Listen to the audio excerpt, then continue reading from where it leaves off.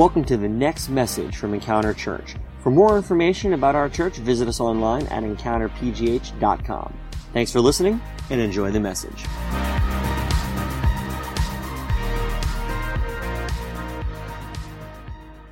My name is Jared. I'm the lead pastor here at Encounter Church, and it's just wonderful seeing all of your faces. Thanks again for braving the cool weather as well as the blockages of the streets all over the city because of the marathon this morning. So you guys are the true faithful ones, and I love to see it. If you're listening today on our podcast because you weren't able to make it to church, we're just glad that you're making that as well.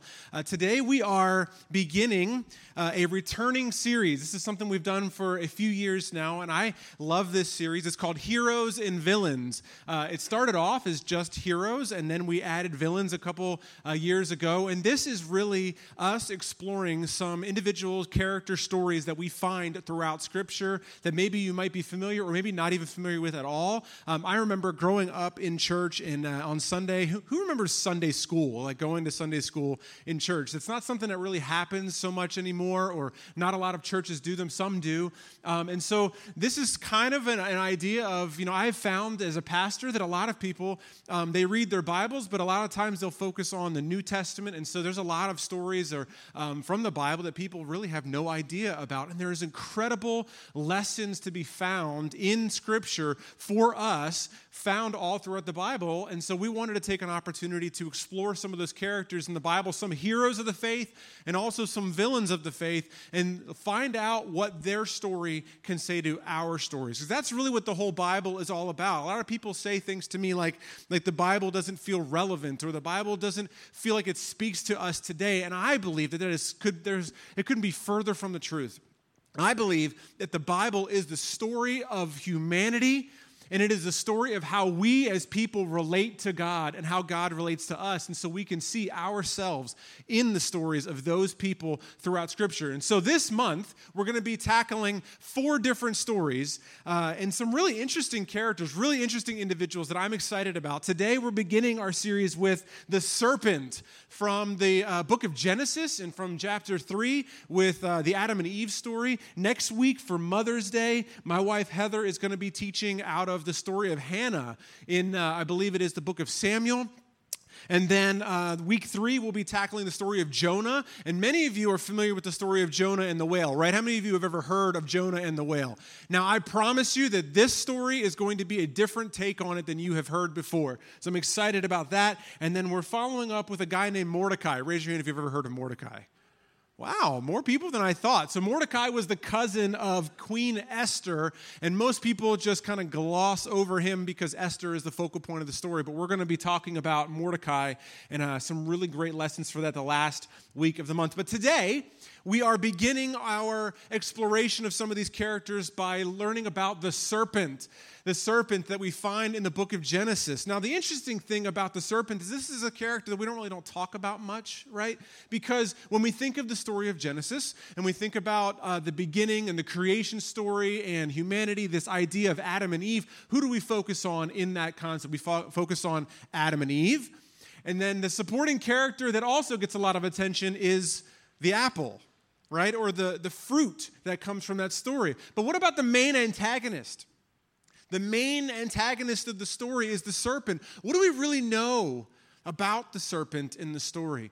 Who is this serpent, and what was his purpose, and why did he just kind of walk into the scene, and is there more to learn? And most importantly, what is it that the Bible is trying to tell us about the serpent? Is there more that we can learn? Because the story of Adam and Eve, whether you believe it in a literal sense or a figurative sense, the purpose, the essence of the story of Genesis and the beginning moments of the creation account and ultimately what happens in Genesis 3 that we're going to read about in a moment is really the scene of something that we as humanity have been dealing with ever since. The moment that happens, that almost everybody in this room has probably heard of, the idea of the serpent coming along and deceiving Adam and Eve, and ultimately that is what we call the fall of man, right? This moment in time and in history, the story, the focus of the story is ultimately the moment where we became individuals who were separated from God, and everything that's happened ever since then is what we have dealt with. So I don't know that I've ever heard anybody actually kind of dive in maybe from this take today. So I'm really excited about this particular message because I think we're going to learn something, whether you've been a Christian for most of your life, whether this is new to you, whether you feel like you've heard this particular story 1,000 times. I believe that God is going to speak to us today, and he's going to challenge us to rethink some aspects of our faith or maybe strengthen them and challenge some of our assumptions on them today. So let's begin our journey in the very first book of the Bible, in Genesis chapter 3. We're going to pick up our story right after the first 2 chapters describe how God created the universe and ultimately where man and woman came from.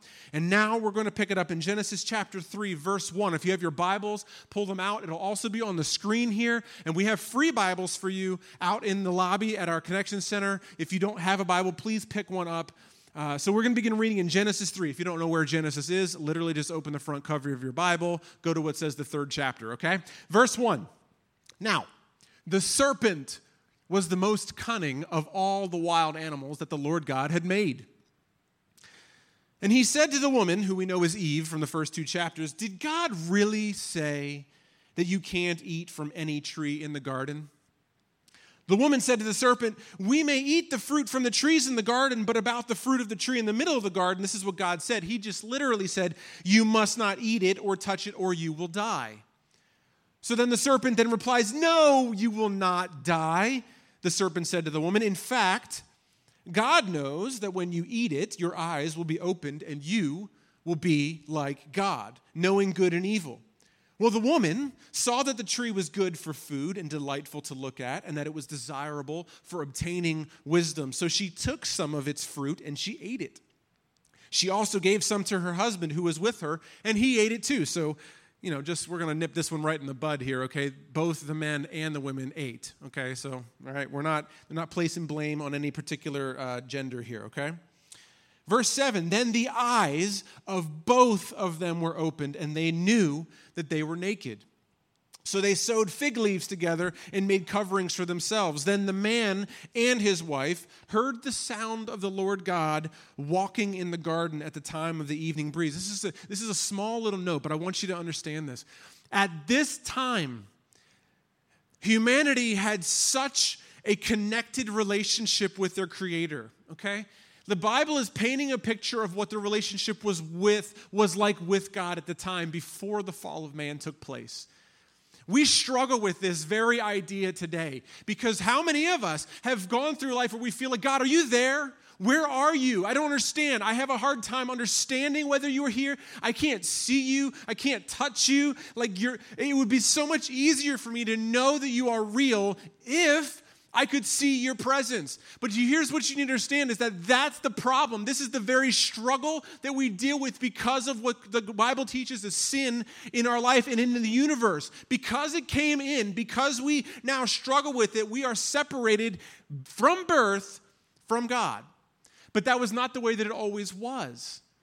In the beginning, the Bible teaches that in the early days, when we were first on the earth, the relationship with God was one that was connected just like me or you hanging out. So when it says that Adam had the ability to hear God walking in the garden, we don't know exactly what that is, but there's an indication that at one point in time, it was easy to know God was present and to experience Him. And this is why it's so important to understand what was lost in this moment. Now let's pick it up. So the Lord God called out to the man and said to him, "Where are you?" As if God doesn't know where he is, right? And he said, "I heard you in the garden, and I was afraid because I was naked, so I hid." And then God asks him, "Who told you that you were naked?" As in, what does naked mean? Right? Like you now have been changed. Something has come into your life, and you are a different person now. And you don't even understand the ramifications of what you just did. Did you eat from the tree that I commanded you not to eat from? And the man replied, "Well, the woman gave to me to be with me. You gave it to her to me, and she gave me some fruit from the tree, and I ate it." And then God asked the woman, "What have you done? What have you done?" And he looks at her and he looks at Adam. And here's the key to all of this story. This is not about a man and it's not about a woman. Check it out right here. And the woman said, "The serpent deceived me and I ate it." The serpent deceived me and I ate it. This story, this moment is the defining moment in our history that changed everything. God created the universe for us to have communion, to have relationship with Him. It was never designed for us to be suffering the way that we do. The world was never meant to be in pain the way that we see it is. Our lives were never meant to be lived in separation from Him and struggling and quarreling and all the things that we have all over the world in our own personal lives. It was never meant to be that way. But because of this moment of deception and giving into that moment, from that point on, we as a people, as a race of human beings, have struggled with this very idea. And here's the biggest idea. The story of this moment is not about Adam and Eve. It's not really even about an apple. It's not even really about the serpent. But let me tell you what the story really is about. If you're taking notes, write this down. The story of the serpent is a story of lies. The story of the serpent is a story of lies. And the rest of the Bible is all about realizing the lies of the serpent and combating it so that we can get back to God. That is the entire point of the Bible.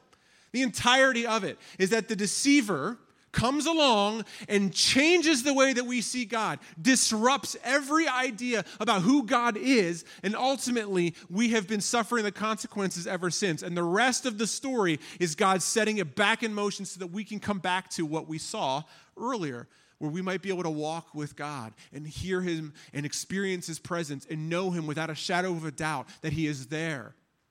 That's what the entire Bible is about. The story of the serpent is a story of lies. In fact, they're lies that are still being told today and that we are tempted to believe, and that we, everyone in this room, none of us are immune to the temptation of the lies. And we're going to talk about what those lies are like. It's those lies that keep us from God. They create chaos in our lives and in the world around us. But you know, the serpent is not just in this one small chapter in the Bible. We actually see him reflected in various passages throughout the Scripture. He has a lot of different names that we see.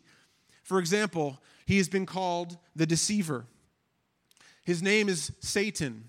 We call him the devil. Other parts of Scripture call him the adversary.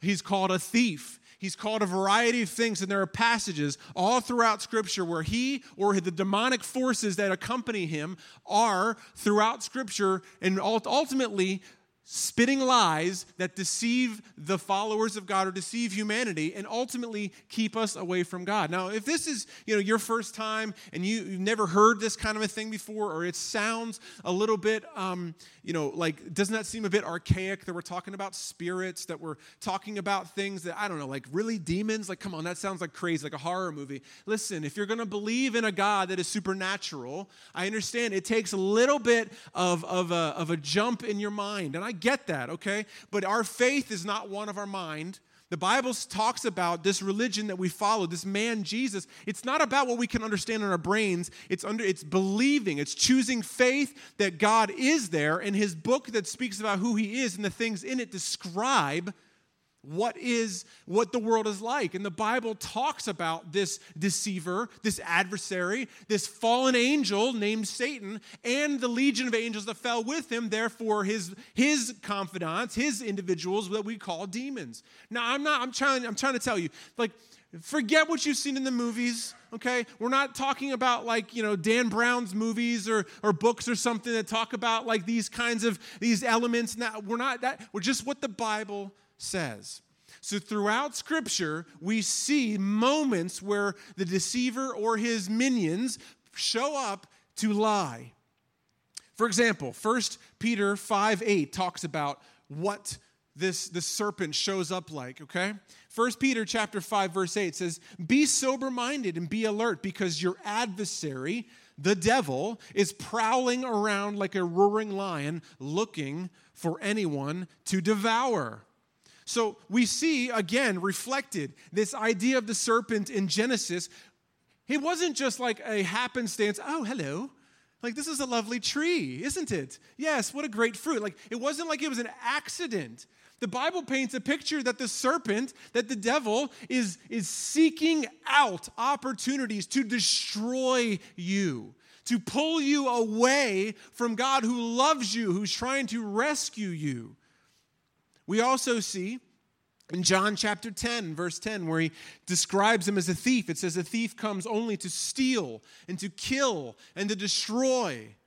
And then we see again in 2 Corinthians chapter 4, it says in their case, the God of this age. This is interesting because we also see the similar thing in the book of Job. The God of this age.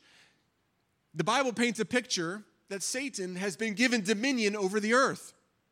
So therefore, he is the God of this age, of this place. The God of this age has what?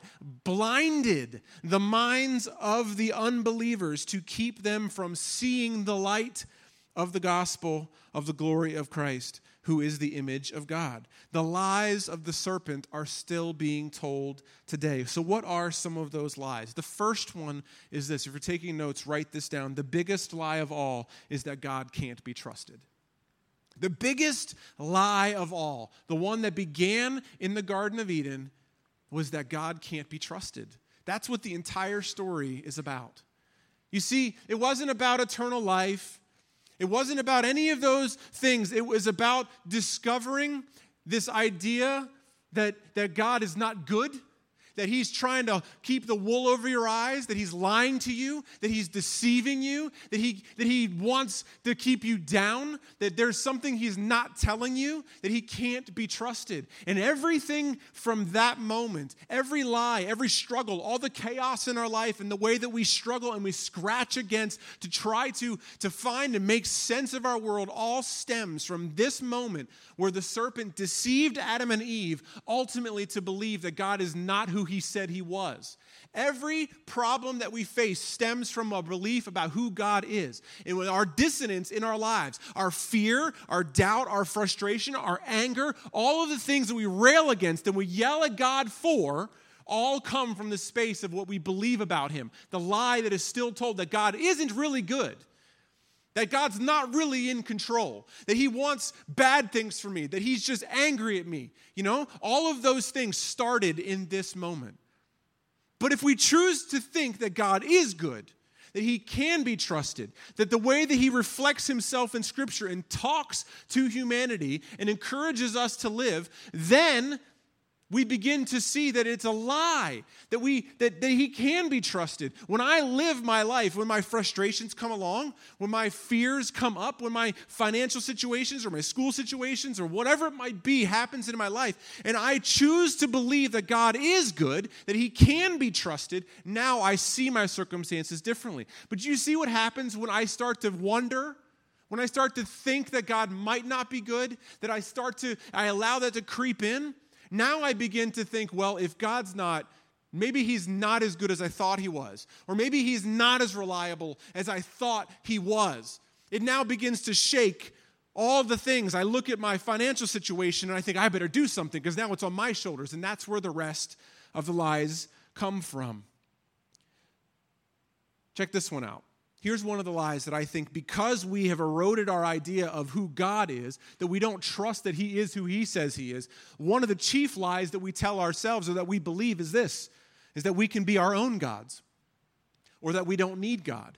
In other words, if I can't trust God, well, then I can trust myself, right? This is a common lie that is told all throughout the earth that we are each tempted to believe, that each one of us has the answers in our own minds. Science tells us that, right? And I'm not railing against science because I think science is wonderful. I believe that science is the discovery of God's universe. That's what I believe science is.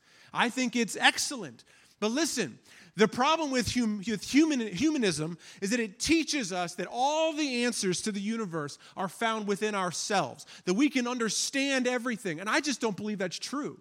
And because I believe that God is who he says he is, and that the word of God does come true in my life as I follow him, I have found that I don't have the answers, that I cannot understand everything, that when I am at my best, I still fail. And so the idea of believing that I don't need anything else other than my own self, that I can be my own God, is a lie that keeps people from his son. It keeps people from Jesus. It keeps people in the bondage of the mind and to think that somehow just more knowledge is going to be able to save you. But at the end of the day, you can be the smartest guy in the room, have done the most research ever, and you put your head on the pillow at night and you still feel a sense of longing or wondering why you exist. It's because we're believing a lie. Jeremiah chapter 17, verse 9 talks about this very idea. It says this, "The heart is more deceitful than anything else and incurable. Who can understand it?"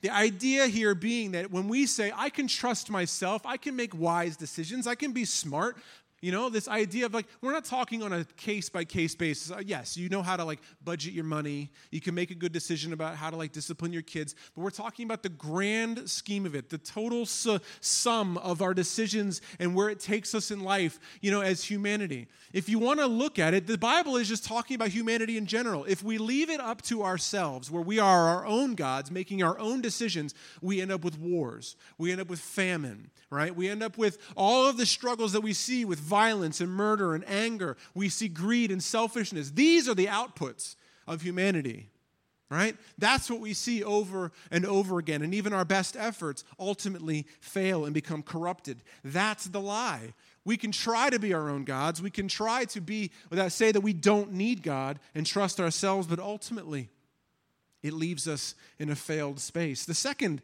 lie that we see being told that stems from this idea of trusting who God is and what he has said. If we don't believe in that, we oftentimes say, well, then all roads lead to heaven. That's another lie that is told. So in other words, if I'm not going to trust myself, well, maybe then I should trust what other people think or what other people believe. This is extremely common for us today. The serpent is still speaking today. Don't worry. It doesn't really matter, You can believe in Jesus, but you can also believe in Buddha. You can also, it doesn't matter. You can go to a mosque. You can have some crystals around your neck and believe in sort of an overall spiritual thing. You can believe in animism, all sorts of different things, because in the end, all the religions are the same. They all lead to the same place. That's a lie. We've talked about that before. Jesus directly combated that when he said, I am the way. I am the truth. No man can come to the Father except through me. Now, the trick is that we don't want to believe that. Why? Because we don't believe that God is who he said he is. You see how it all stems from the garden? The idea that God is trying to keep the wool pulled over our eyes. This idea that I can be who I want to be. I'm my own God, so it doesn't really matter. If I look at this Jesus guy, I think he's great, but man, he's got a pretty exclusive claim, and that makes me unpopular. If I said to you or to someone else that you need to know Jesus, you got to follow him in order to get back to the Father, that's unpopular. People aren't going to want to hear that. But it doesn't make it not true. And if God is who he says he is, and Jesus is his son, declared through Scripture that Jesus was the Son of God, was with him from the beginning, then it behooves us to believe him as well. And this is the trouble that we live in, is that our world is full of people who are deceived by the serpent's lie that you can do whatever you want, and it doesn't really matter. And ultimately, if you're just a good person, you can get back to whatever that might be in the sky, and that's not what God has said is true. We can't just deceive ourselves and believe that I can trust what everybody says. I can even trust myself. There has to be a source. Jesus said that there was a narrow road and there was a narrow gate, and only those who find that will get there, get into eternal life in that relationship. It's not that he is intentionally making the gate small or that he's trying to make it a hidden passage. That's not the idea. The point is he knows reality is that we are human beings who still struggle with the same thing Adam and Eve did in the garden. This idea that we want to have what we want when I want it. And God just knows that unfortunately some people are going to be too stubborn. They're just not going to. No matter how much you tell them, no matter how much you try to show them, you invite them, come walk on the road with me, the people will just make their own decisions. But it doesn't mean that it's not true. The third lie that is told all the time is that possessions lead to happiness. This is another lie that we see the serpent telling constantly. We see this in our own society particularly, that it's all about security. It's all about making sure that we have enough, right?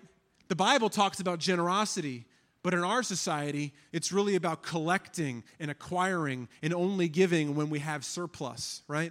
This idea. Retirement. It's even about retiring early, being able to have the lifestyle that you want to have. It's about houses. It's about cars. It's about savings accounts. It's about making sure that the things that we have, and it's also about making sure that the things that we have are up to par with other people. It's about making sure that the brands of clothing that we wear are appropriate. It's about making sure that the car that we drive is in line with other people that I work with. I remember going to work at a company called Ronstadt. I was in Green Tree in that area, and I remember my coworker who was a salesman telling me that he was getting rid of his Volkswagen Jetta. It was like a nice car, had a turbo engine. It was a really nice ride, and he said, I'm selling it, and I'm going to buy an Acura. And I said, why? I said, I think your car is really nice. I mean, just the day before he was driving it and we were going to lunch and he loved it. And he said, because when I go out on the sales calls, people want to see guys driving Audis and BMWs and Acuras instead of Hondas or, Chevys or whatever. And I remember that just stuck with me. And I'm not saying everybody is like this, but I do believe that this is something that is a current that runs through our culture. This idea that you can be judged by who you are, and the value and the worth of who we are is based on what you see, what you have. If I have a $300,000 house and you only have a $100,000 house, that must mean I'm doing better than you, right? That must mean that I'm more important than you. If I'm wearing clothes, a t-shirt that costs $30 and you're only buying the $5 one at Walmart, then you must have more money, which must mean you must have a better job, which must mean that you're more valuable to society than other people. Do you see how I'm following this? So Scripture is pointing out these moments where people believe that when I acquire things and as I gather things, it makes me feel secure and that I can be happy if I just got it. If I could just get the next job. If I could just get the pay raise, if I could just get into this house or buy that car, then I'll be happy. Then I'll feel better. But Jesus directly combats this. Listen to what he says in Luke chapter 12.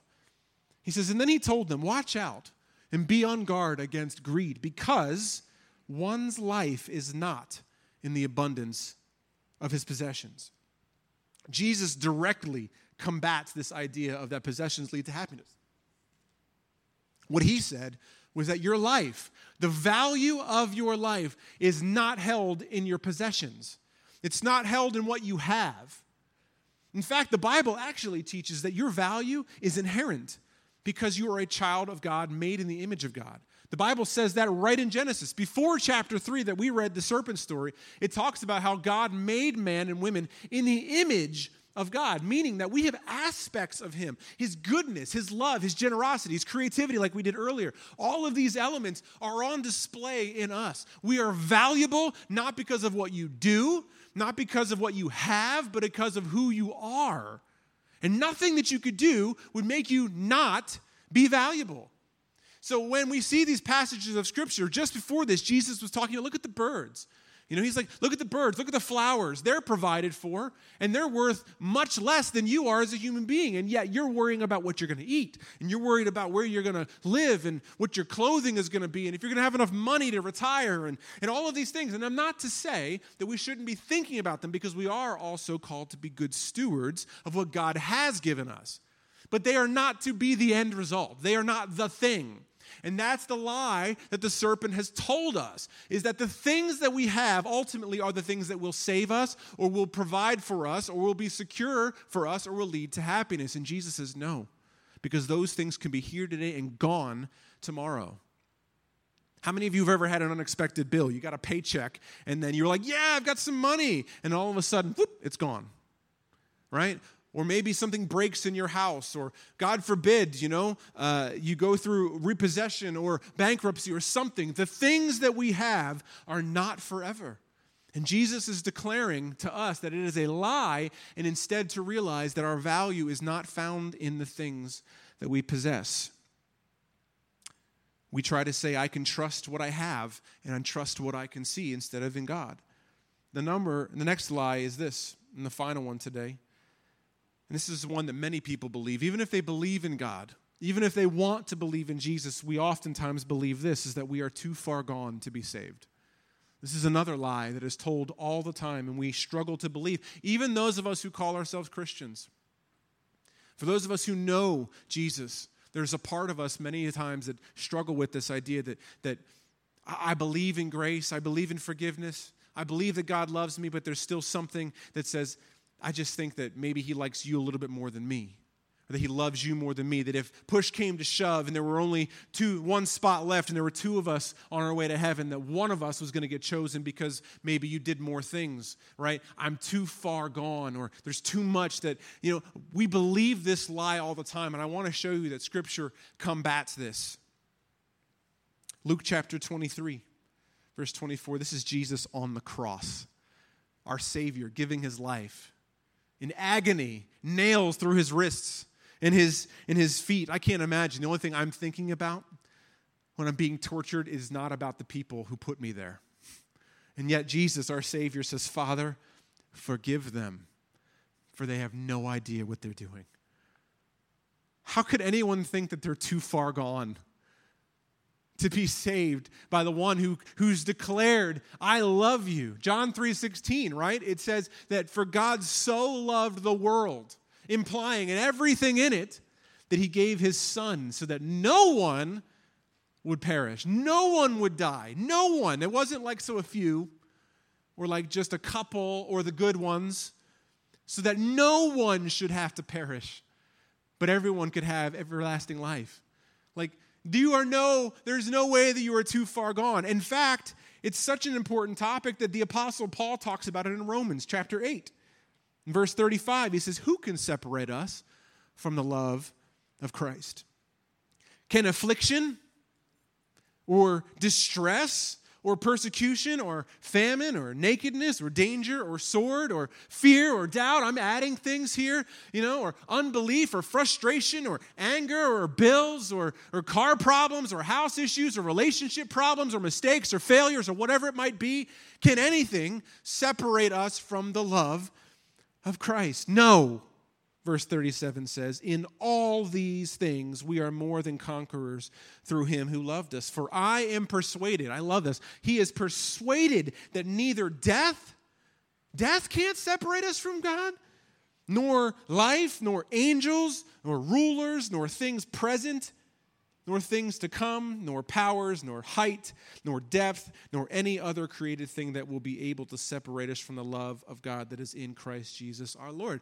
Guys, the serpent has been telling lies from the beginning of time to keep us away from God. He will tell any lie to keep us separated from the one that the Bible teaches over and over again will go to incredible and unlimited lengths to come after us. Last week, we told the story of the prodigal son. Do you know why that's my favorite story in the Bible? It's because it's a picture of our Father running to the one who was lost before he even arrives. That's the God that we serve. That's the God who we're talking about today. The Bible says, in that passage of Scripture, it says that the Father was looking at his son coming down the road.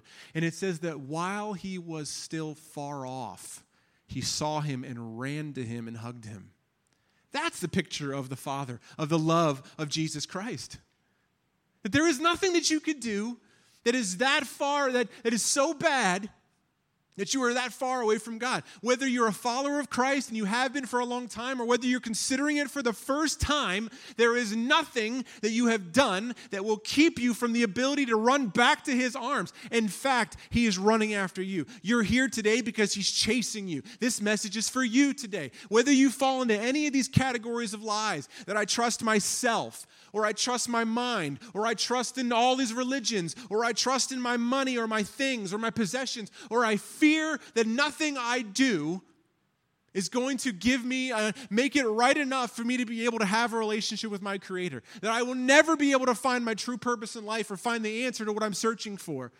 The answer is that Jesus has come to give you, to tell you that everything, all those lies are just that. They are deceiving lies. They are keeping you from him. Everything you want, everything that I want, that I'm searching for at the core of my being, is found in knowing Jesus.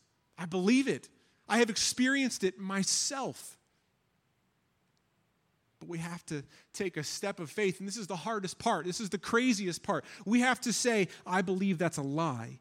I believe that God can be trusted. Remember what I said in the beginning, the biggest lie of all, and everything we struggle with is that we believe that God isn't who he said he was, that he can't be trusted, whereas in fact, I believe that God is good, that we can trust God, that we can trust that he loves us and knows what's best, that we can trust that God is in control of our lives and in what's going on in the world. We can trust that because of all of those things that we see, that we can follow his ways. And then when we do, we'll benefit from it. And the greatest lie of the enemy, of Satan, the devil, the deceiver, the adversary, the thief, whatever you want to call him, the greatest lie is that if we follow him, that you're going to miss out on life. That you won't be able to enjoy yourself. That it's just a bunch of rules. That God's trying to keep you under his thumb. But the truth is, and I've experienced this in my own life, that when I follow the teachings of Jesus, who is the representative of God in our story, I find freedom. I find freedom from fear and doubt. I find that the things begin to fall into place. I find that Jesus' words are true. And when I call out the lies that the enemy has spoken into my life and is constantly trying to remind me of, I actually find that I'm close to God. And I begin to be like Adam in the scriptures. I begin to sense him walking in my house. I don't mean literally. What I mean is I begin to sense his presence, because the Bible says that when Jesus resurrected from the grave, when he ascended to heaven, then he sent the Holy Spirit. And the Bible tells us that when we believe in Jesus Christ, when we say, yes, I believe that you are who you said you were, that the Bible says that that moment that the Holy Spirit is sent and comes to live within you. The representative of the Spirit of Jesus Christ is no longer in one man, it's in the entire body of Christ. That's why why the church is called the body of Christ. Because he is living inside of us literally. His presence is with us. And the problem is that my sinful nature, the things that cause me to believe that God is evil, that he's not nice, that maybe he doesn't even exist, all of those struggles, they blind me. They deafen my ears of my soul to understand that he is here. But as I begin to denounce those lies in my life and in your life, as you do this, as you begin to denounce them and speak out, this is what is true. I believe that the things that the Bible says are true. I now become more sensitive to the Spirit of God living in me. I begin to sense him working in my situations. I begin to receive peace. You see how this works? You have to turn off the lies to be able to walk in the truth. You can't have both at the same time. That's called interference. Have you ever tried two signals going at once? It's static, right? You have to be able to put the effort into denouncing lie and choosing truth. And that's what I believe the message of the serpent is. It's all about lies. And the entire story of the Bible is really all about exposing the lies of the enemy and ultimately showing us the truth of who God is through Jesus Christ. And as we can begin to start by just saying, you know what? I'm going to choose to believe that what he said is true and try it and start walking in that direction. He promises to meet us there, like the Father who runs to us. He runs to us and begins to teach us. And when we fall and when we think about maybe I'll turn back, I don't know, I want to take a side trip, he's waiting there. He's calling to us. It's never too late. The story of the serpent is a story of lies. Jesus, though, has defeated the serpent and has exposed his lies so that we can see God for who he really is. In Colossians 2:15 says this, and having dismissed the powers and the authorities, he made a public spectacle of them, triumphing over them by the cross. The Bible is extremely clear that Jesus is the one who remains at the end of the fight. All the things that we struggle with, all of our fears, we can live in them, and they are going to be there, and they're always going to be tempting us, but we must declare the truth of Jesus' victory over death and over the grave. I love that art piece, "Oh death, where is your sting?" The skull had teeth removed, has no more bite, because Jesus overcame it.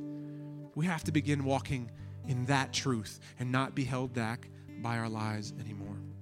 Would you stand with me?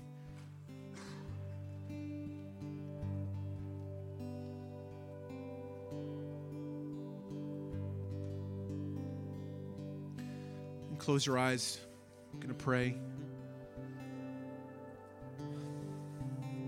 Father, thank you for the lessons that we see throughout Scripture. So many times we're held back by our minds, by thinking of analyzing so many things, and that's good. You've given us brains. You've given us minds to think about things and to wrestle with things and to work through things, and I'm so grateful for that. You don't want us to be blind followers. You want us to wrestle with and discover things.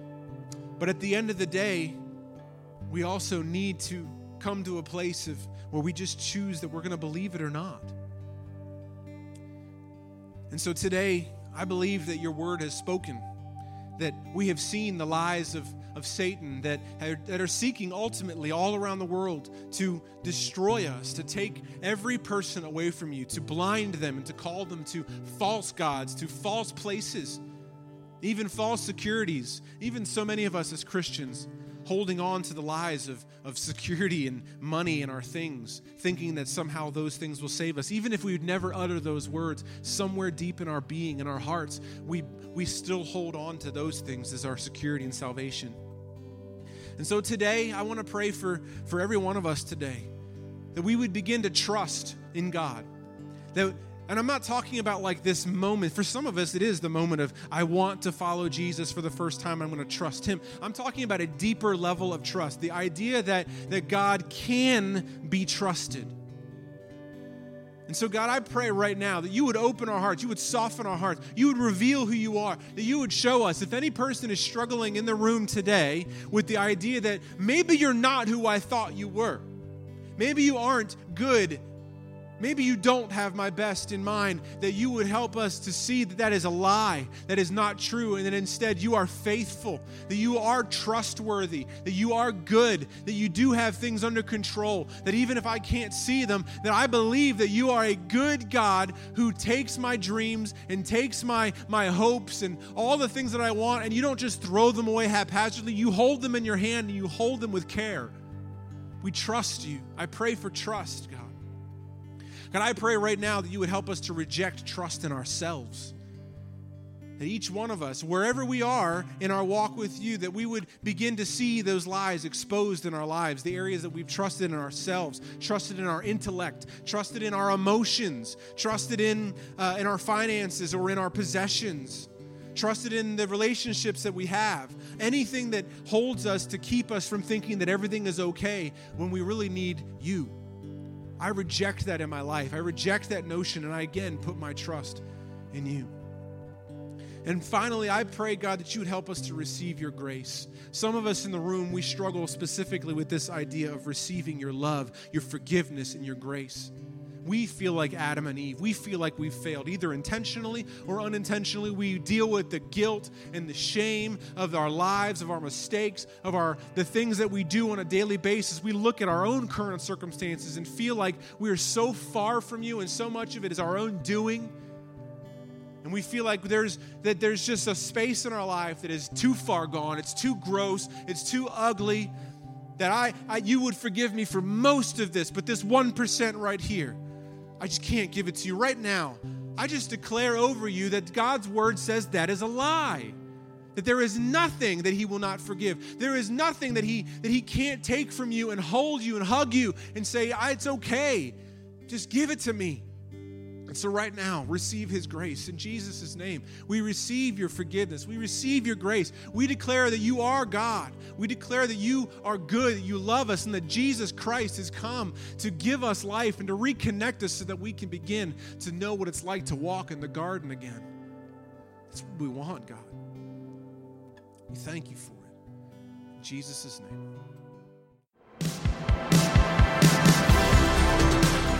Thanks for listening to this week's podcast. If you call Encounter Church home, or if you'd like to partner with us to support the work that God is doing here, you can take advantage of our online giving option. Just go to encountergiving.com.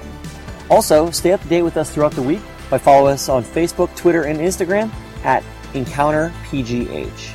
Thanks for listening, and we'll see you next week.